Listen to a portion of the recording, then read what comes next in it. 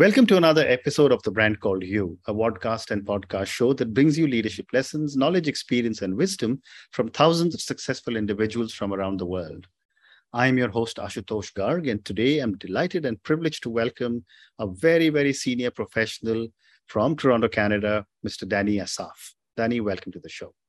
Thank you, Ash. A real pleasure to join you and to be able to share this conversation with your audience. Thank you. Thank you. Dany is an author and a lawyer.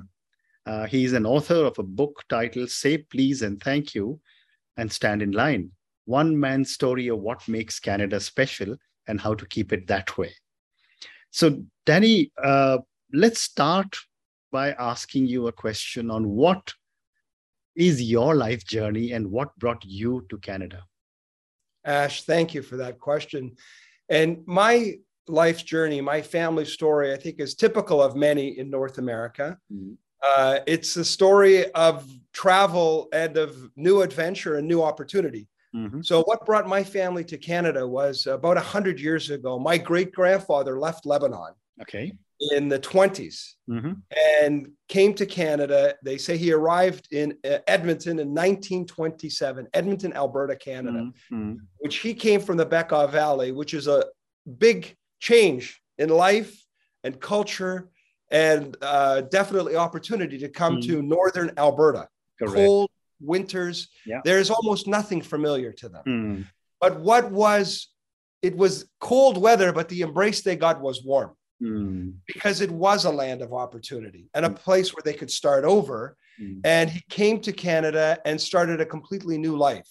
And he became a merchant and opened a general store in downtown Edmonton. And then from there, the story continues, again, like many families whose great-grandfathers or great-grandmothers came to different lands. He brought my great-uncle. He brought his son many years later. And his son came to Northern Alberta and similarly started to find opportunity. Where did he find opportunity? In the fur business. So in the 1950s and the 1940s and 1960s, fur, mink, it was big, a big industry. Correct. And he became an award-winning mink rancher. So you can imagine this family coming from the Bekaa Valley of Lebanon, where it's, this typical Mediterranean countryside, olives and grapes and fruits and farming, all the way to Northern Alberta. He becomes an award-winning mink rancher. And he's not the only one because there were Lebanese immigrants before him who had come to Canada and got into the fur trade and learned even to speak the indigenous languages to trade with the native people of Canada and be able to grow their business. Amazing. And then my father came from Beirut in 1965. And similarly, he came again to enjoy the openness and the opportunity of Canada. Beirut was was the Paris of the Middle East. But the one thing that he saw when he came here was unbounded opportunity. And then I was born in 1969 in Edmonton. And like many young Canadian boys, I wanted to play professional ice hockey. So my focus of my young life was to be in the National Hockey League and to play professional ice hockey because it is cold in Northern Alberta and you make peace with the winter, Ash. So we ski and we play ice hockey and we enjoy the beauty of winter and the cold and make the most of it. So that is the actual physical journey, but it's a story that's familiar to many. It's a story that's familiar to many whose families have emigrated and come to different places to find opportunity. Amazing. And we were blessed. And it started this new chapter of our family in Canada. Wow. What a fascinating story. And then you decided to become a lawyer when hockey, obviously you didn't go in for professional hockey. Yeah. Well, people say, what do you do? And I often describe myself as a failed hockey player who then became a lawyer. It was that dream that pushed me to become a lawyer. And of course, life and fate plays its hand in the best way. And of course, for me, it was better for me. I'm much more successful as a lawyer than I probably ever would have been as a hockey player. But like all people, I still dream to play in the professional. But that's how I became. That's how I came to law. I went to law school here in Toronto, where I moved from Edmonton, my family home and my family history in Canada, and came to the University of Toronto, where I had a fantastic opportunity to learn the subject of law at the University of Toronto. And then even the greatest gift that I got being at the law school was I met my wife. Okay. And we've been married. We had our 25th anniversary this year. We met at the University of Toronto Law School, not far from my home today. And we have 4 children. Wonderful. So law school was a big success for me in many ways, Ash. Fantastic. So now, before asking you any more questions about your legal profession, let's come to your book. Say please and thank you. And I've experienced this many times. I think Canadians are the kindest and the most polite people I have met in the developed world, if I can use that term. Tell me about your book. But before that, tell me, is the book available on Amazon? Yes, the book is available on Amazon. Okay, so I will go and check it out. And I'm asking all our viewers and listeners to check out Dany Assaf's book as well. So tell me about your book. Thank you. Well, I wrote this book. I'll tell you a little bit about the title. This book is, I think, for me, it was an opportunity to tell a story about us as humanity. It's one story about one family in Canada, but it really is a story about all of us and about humanity and how opportunity is available to us everywhere in the world and how we look to ourselves today, especially the 21st century. We need to see one another as the potential allies we are, rather than the certain enemies people want us to see. Because the world has never been more connected. As an objective fact, people say the world is connected, but it is true. We've never had technology, ever. No humans have had the technology you and I have today. They've never had this to connect like we have.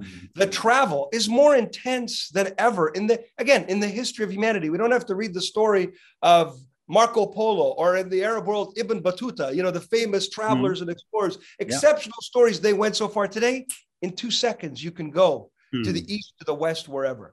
And our fates have never been more intertwined economically. We don't know where our future will lie, especially not for us, for our kids. Do we know where our kids are going to work? Yeah. Who is going to be their boss? Who is going to be their team member? We do not know. So we need to make a friend and hope that those doors of opportunity continue to open for all of us, like they did in the past with my family in that old way. Now, my book, and I say in the book, we talk about the idea of tribes. We'll talk a little bit about this. And I have this concept, today in the 21st century, yes, humans are tribal, but today humanity is our tribe. Because tribalism was based on self-interest and self-preservation to work with a group of people to thrive in your time. Well, today, who is the tribe that will help you thrive and survive in your time? It's broader. Yes, humanity is our tribe because the challenges and the opportunities we face are global in nature, like never in history. So when we come back to why I wanted to write the book, it was really a story to tap into that, because what makes Canada special, I think, can make the future special for all of us. So I start with this title, Say Please and Thank You and Stand in Line. And you said Canadians are the most polite, and that's very kind of you to say. But I have been around the world, all kinds of places, east, west, more economically developed, less African. I can tell you my own personal life, there is kindness everywhere. I agree. And there is beauty everywhere. Absolutely. It's expressed differently. But saying please and thank you and stand in line is a universal thing. You can do it in any language. And in Canada, it's part of the culture. So there is kindness and there's beauty in every culture, but it's expressed differently. But there are ways that are universal. That's universal. So why did I have that as my title? When my father came to Canada, he was greeted by other Lebanese families and sons of Lebanese and daughters of Lebanese immigrants who had been here from the time of my great-grandfather and before. So my father got here, and of course, like many people, very proud of his heritage, of his Lebanese heritage, of course. But the son of Lebanese immigrants, this man named Munir Hamdan, and he lives today in Edmonton. He's 95 years old. Okay. And I spoke to him in writing this book, and my father I spoke to, and my father says, this man said to me, yes, remain proud of your heritage, but never forget when you come to Canada and you're here and you want to succeed, all the people here always say please and thank you and stand in line. Wow. He never forgot those words. And those words were, for me, they are poetic and they're profound because what they say about a society. Those who say that and do that for one another, firstly, it's very polite and it's very nice. It makes life easier. But also it shows that people who do that for one another, they respect and they equally expect to be respected. It is the foundation of equality that any person you see, you will say please and thank you and stand in line. So in that way, it is also universal membership criteria. So anybody can come and be Canadian. And if you do that, it doesn't compromise your religion. It doesn't compromise your culture. It doesn't compromise the things you like, the food you like. You don't have to compromise anything. Correct. You do that, and then you become Canadian. So it's the most beautiful membership criteria because it's meaningful yet simple. And it creates cohesion because it creates this code where each respects and expects to be respected. How wonderful. So this is the title of the book and what I was trying to articulate in the book. And then through that, talk about the things that we see in our life today that are challenging us and the opportunities, whether they're in politics, whether in the economy, whether they are environmentally, whether they are security-wise, and how we look at this model of Canada as it's not perfect. It's absolutely, of course not. It's human life on earth. There is no such thing as perfection, and we will not get it. But we can always strive to touch anything that comes into our way to make it better as best as we can. And then God forgive us when we make a mistake. God forgive when we make a mistake, which we all do. And I'm sure I've made many already this morning, Ash. Very interesting. Very, very interesting. Thank you for sharing so much about your book. Now let's move to your professional avatar as a lawyer. Yes. You have specialized in the area of competition and foreign investment. Yes. What made you choose these two specializations? Yes, it's a great question. When I started in law, you have your ideas, like anyone starting in any profession. You see something maybe on television, maybe in a movie, maybe through a family member, and you see that as the model of what you would like to do. Correct. But then, of course, you get to sit in the chair of a lawyer or a doctor or engineer, and it's a different experience when you're in the driver's seat, so to speak. Yeah. So for me, I had studied, gone to business school first, and I went to law school. I did not know what competition law was, but my family had businesses. We were in retail. So I always loved watching the marketplace and why people buy, why they sell, because it's not about need. Often it is about need, but many things in the economy are about things people like or what draws them, what repels them, and how do things work? How do you tap into that? It's about humanity in many ways. Correct. So I came and I saw this area. I got to practice in competition law, and I saw it's an area that really looks at why markets work that way, how companies participate in the market. And my practice is advising companies when there's a merger. They're either for a merger, against a merger. When there is issues in the marketplace of dominance, like we see in big tech, are they too big? Are they the right size? Do we have enough innovation? How do we want to address these issues in these modern times? In markets we didn't even imagine existed. Not only are these issues important, but they're in new markets that no one ever dreamed of. It's like the space of marketplaces. It's spaces no one ever imagined would exist. Correct. That we'd be able to do the things that we do and communicate the way we do. So for me, it was always fascinating to find an area of law that brought all of these pieces together. And that's what competition law is about. And today, as we see the issues, again, they're most notorious in big tech, but in other areas of essentially, how do we create economic wealth and maintain economic opportunity for all? Because we know the foundation of an economy is the power of the people at the end of the day. And it's the power of ideas. We do not know. No one can sit in a meeting room somewhere and think, I am going to create a Facebook as a matter of a committee or a matter of government or a matter of a working group. It doesn't work that way. We all know that. It's like each one of us is a seed in a garden. Each one of us is a seed in a garden. Life plants us in the earth, and then we do not know what will sprout. We have no idea. One is a rose, one is a tulip, one is a tree. but they all have the potential for great beauty. They all, each and every one of us, each and every child who's born, we do not know what they can flower into. We do not know. And the beauty comes from places that are unanticipated. Correct. This is what fundamentally it's about. It's how do we enjoy that beauty when it grows and watch it grow. Sometimes maybe it can grow too big, or its vines can stop the growth of other things. But fundamentally, we don't want to stop people from allowing them to make the most of their ideas and their potential. So we want to keep that ground fertile and always available to people. Fascinating. So it's a way of really tapping into that and always seeing how that dynamic plays out. So it's fascinating. And then we could talk a little about foreign investment as well. So I'm coming to that. So, just before we started recording, yes, we were talking about your focus on foreign investment. And we were saying foreign investment is no longer black and white. There's a lot of gray. There is. I'd love to get your perspective on what is driving foreign investment into Canada. So you have this unique age today where it's very hard to draw a very strict black and white line between who's our enemy and who's our ally, as I was talking about before. So when we look back in history, again, we're being more general, not, it's general trends. Absolutely. We see that it was more binary. Someone would say, this is our enemy. You have a war, and it's pretty black and white. There's nothing going on in the middle of that.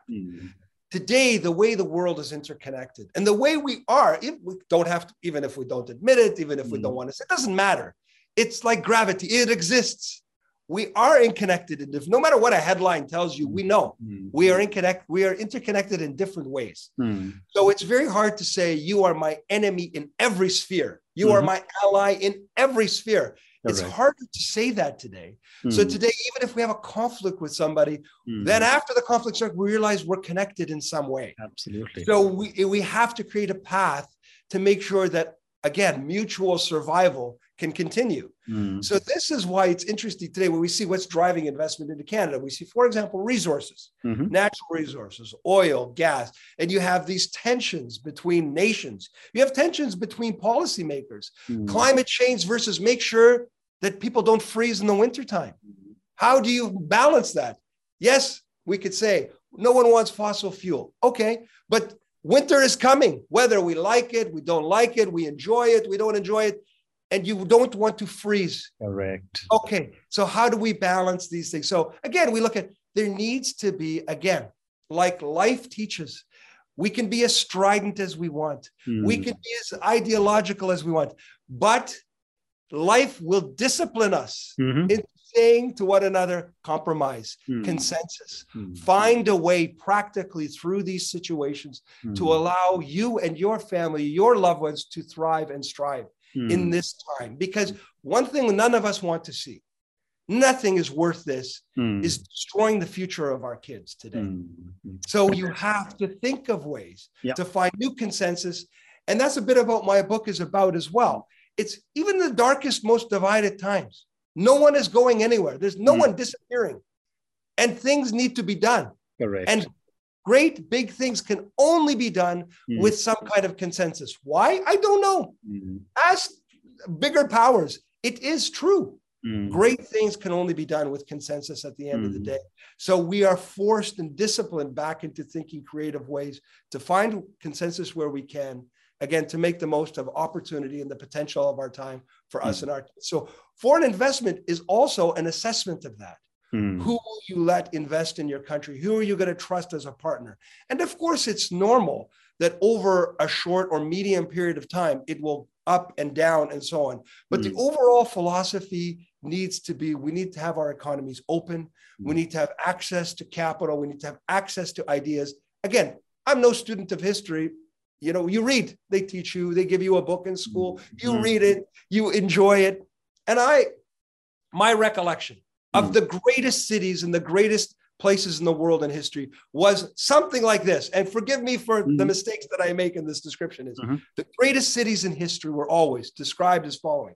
They were open to people. They pursued beauty. They had a priority on the greatest and the best ideas. And people flocked there to create great societies and civilizations. And then when they tell you, oh, this declined this city, always some version of the city became closed, the city was not welcoming, the city divided against itself, and the people left, and it was its height, it fell from its heights. Just general trend. In the history of humanity, that's how great wealth is created. That's how great society is created.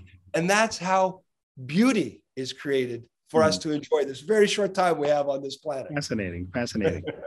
So, Dany, you have time for one more question. And this next question is for the many, many people who will listen to our conversation. Yes. Based on your amazing journey, your incredible experience, the journey of your family from Lebanon to Canada, your book, what would you say are 3 lessons you would want our viewers and listeners to take away from your journey and our conversation? Always to respect and to expect to be respected. That's the foundation of all human relations. Yeah. That equality of worth and the equality of our potential. Number 2, for all of us to look across the world, across our communities, and see where we can play to our strengths. Think of what you love, think of what you like, and think of your potential. Where is it most valuable? And seek that place out. Number 2. And number 3, to always pursue the beautiful things. Always pursue the beautiful things. Whether they are in nature, whether they are in business, whether they are in relationships, whether they are in a meal, whether they are in any sphere of our lives, there is beauty everywhere. Seek it, promote it, produce it, and bring more beauty to yourself and everything around you. Again, just to enjoy this very short time we have together on this planet. Those are the 3 lessons that I try to keep in mind when I can. And like I say, God forgive me when I fail at that, but I try. Every day I try to pursue those things. Absolutely. Well said. Well said. Dany, on that note, thank you so much for speaking to me. Your last 3 lessons of respect, play to your strengths, and pursue beautiful things are really, really such powerful messages you're giving. Thank you for your talking to me about your book, Say Please and Thank You and Stand in Line. Thank you also for talking to me about your thoughts on competition law and foreign investment. Thank you for speaking to me, and good luck. It's my pleasure, Ash. All the best, and God bless to you and all of your listeners. Thank you. Thank you. Thank you for listening to the Brand Called You videocast and podcast, a platform that brings you knowledge, experience, and wisdom of hundreds of successful individuals from around the world. Do visit our website www.tbcy.in to watch and listen to the stories of many more individuals. You can also follow us on YouTube, Facebook, Instagram, and Twitter. Just search for the Brand Called You.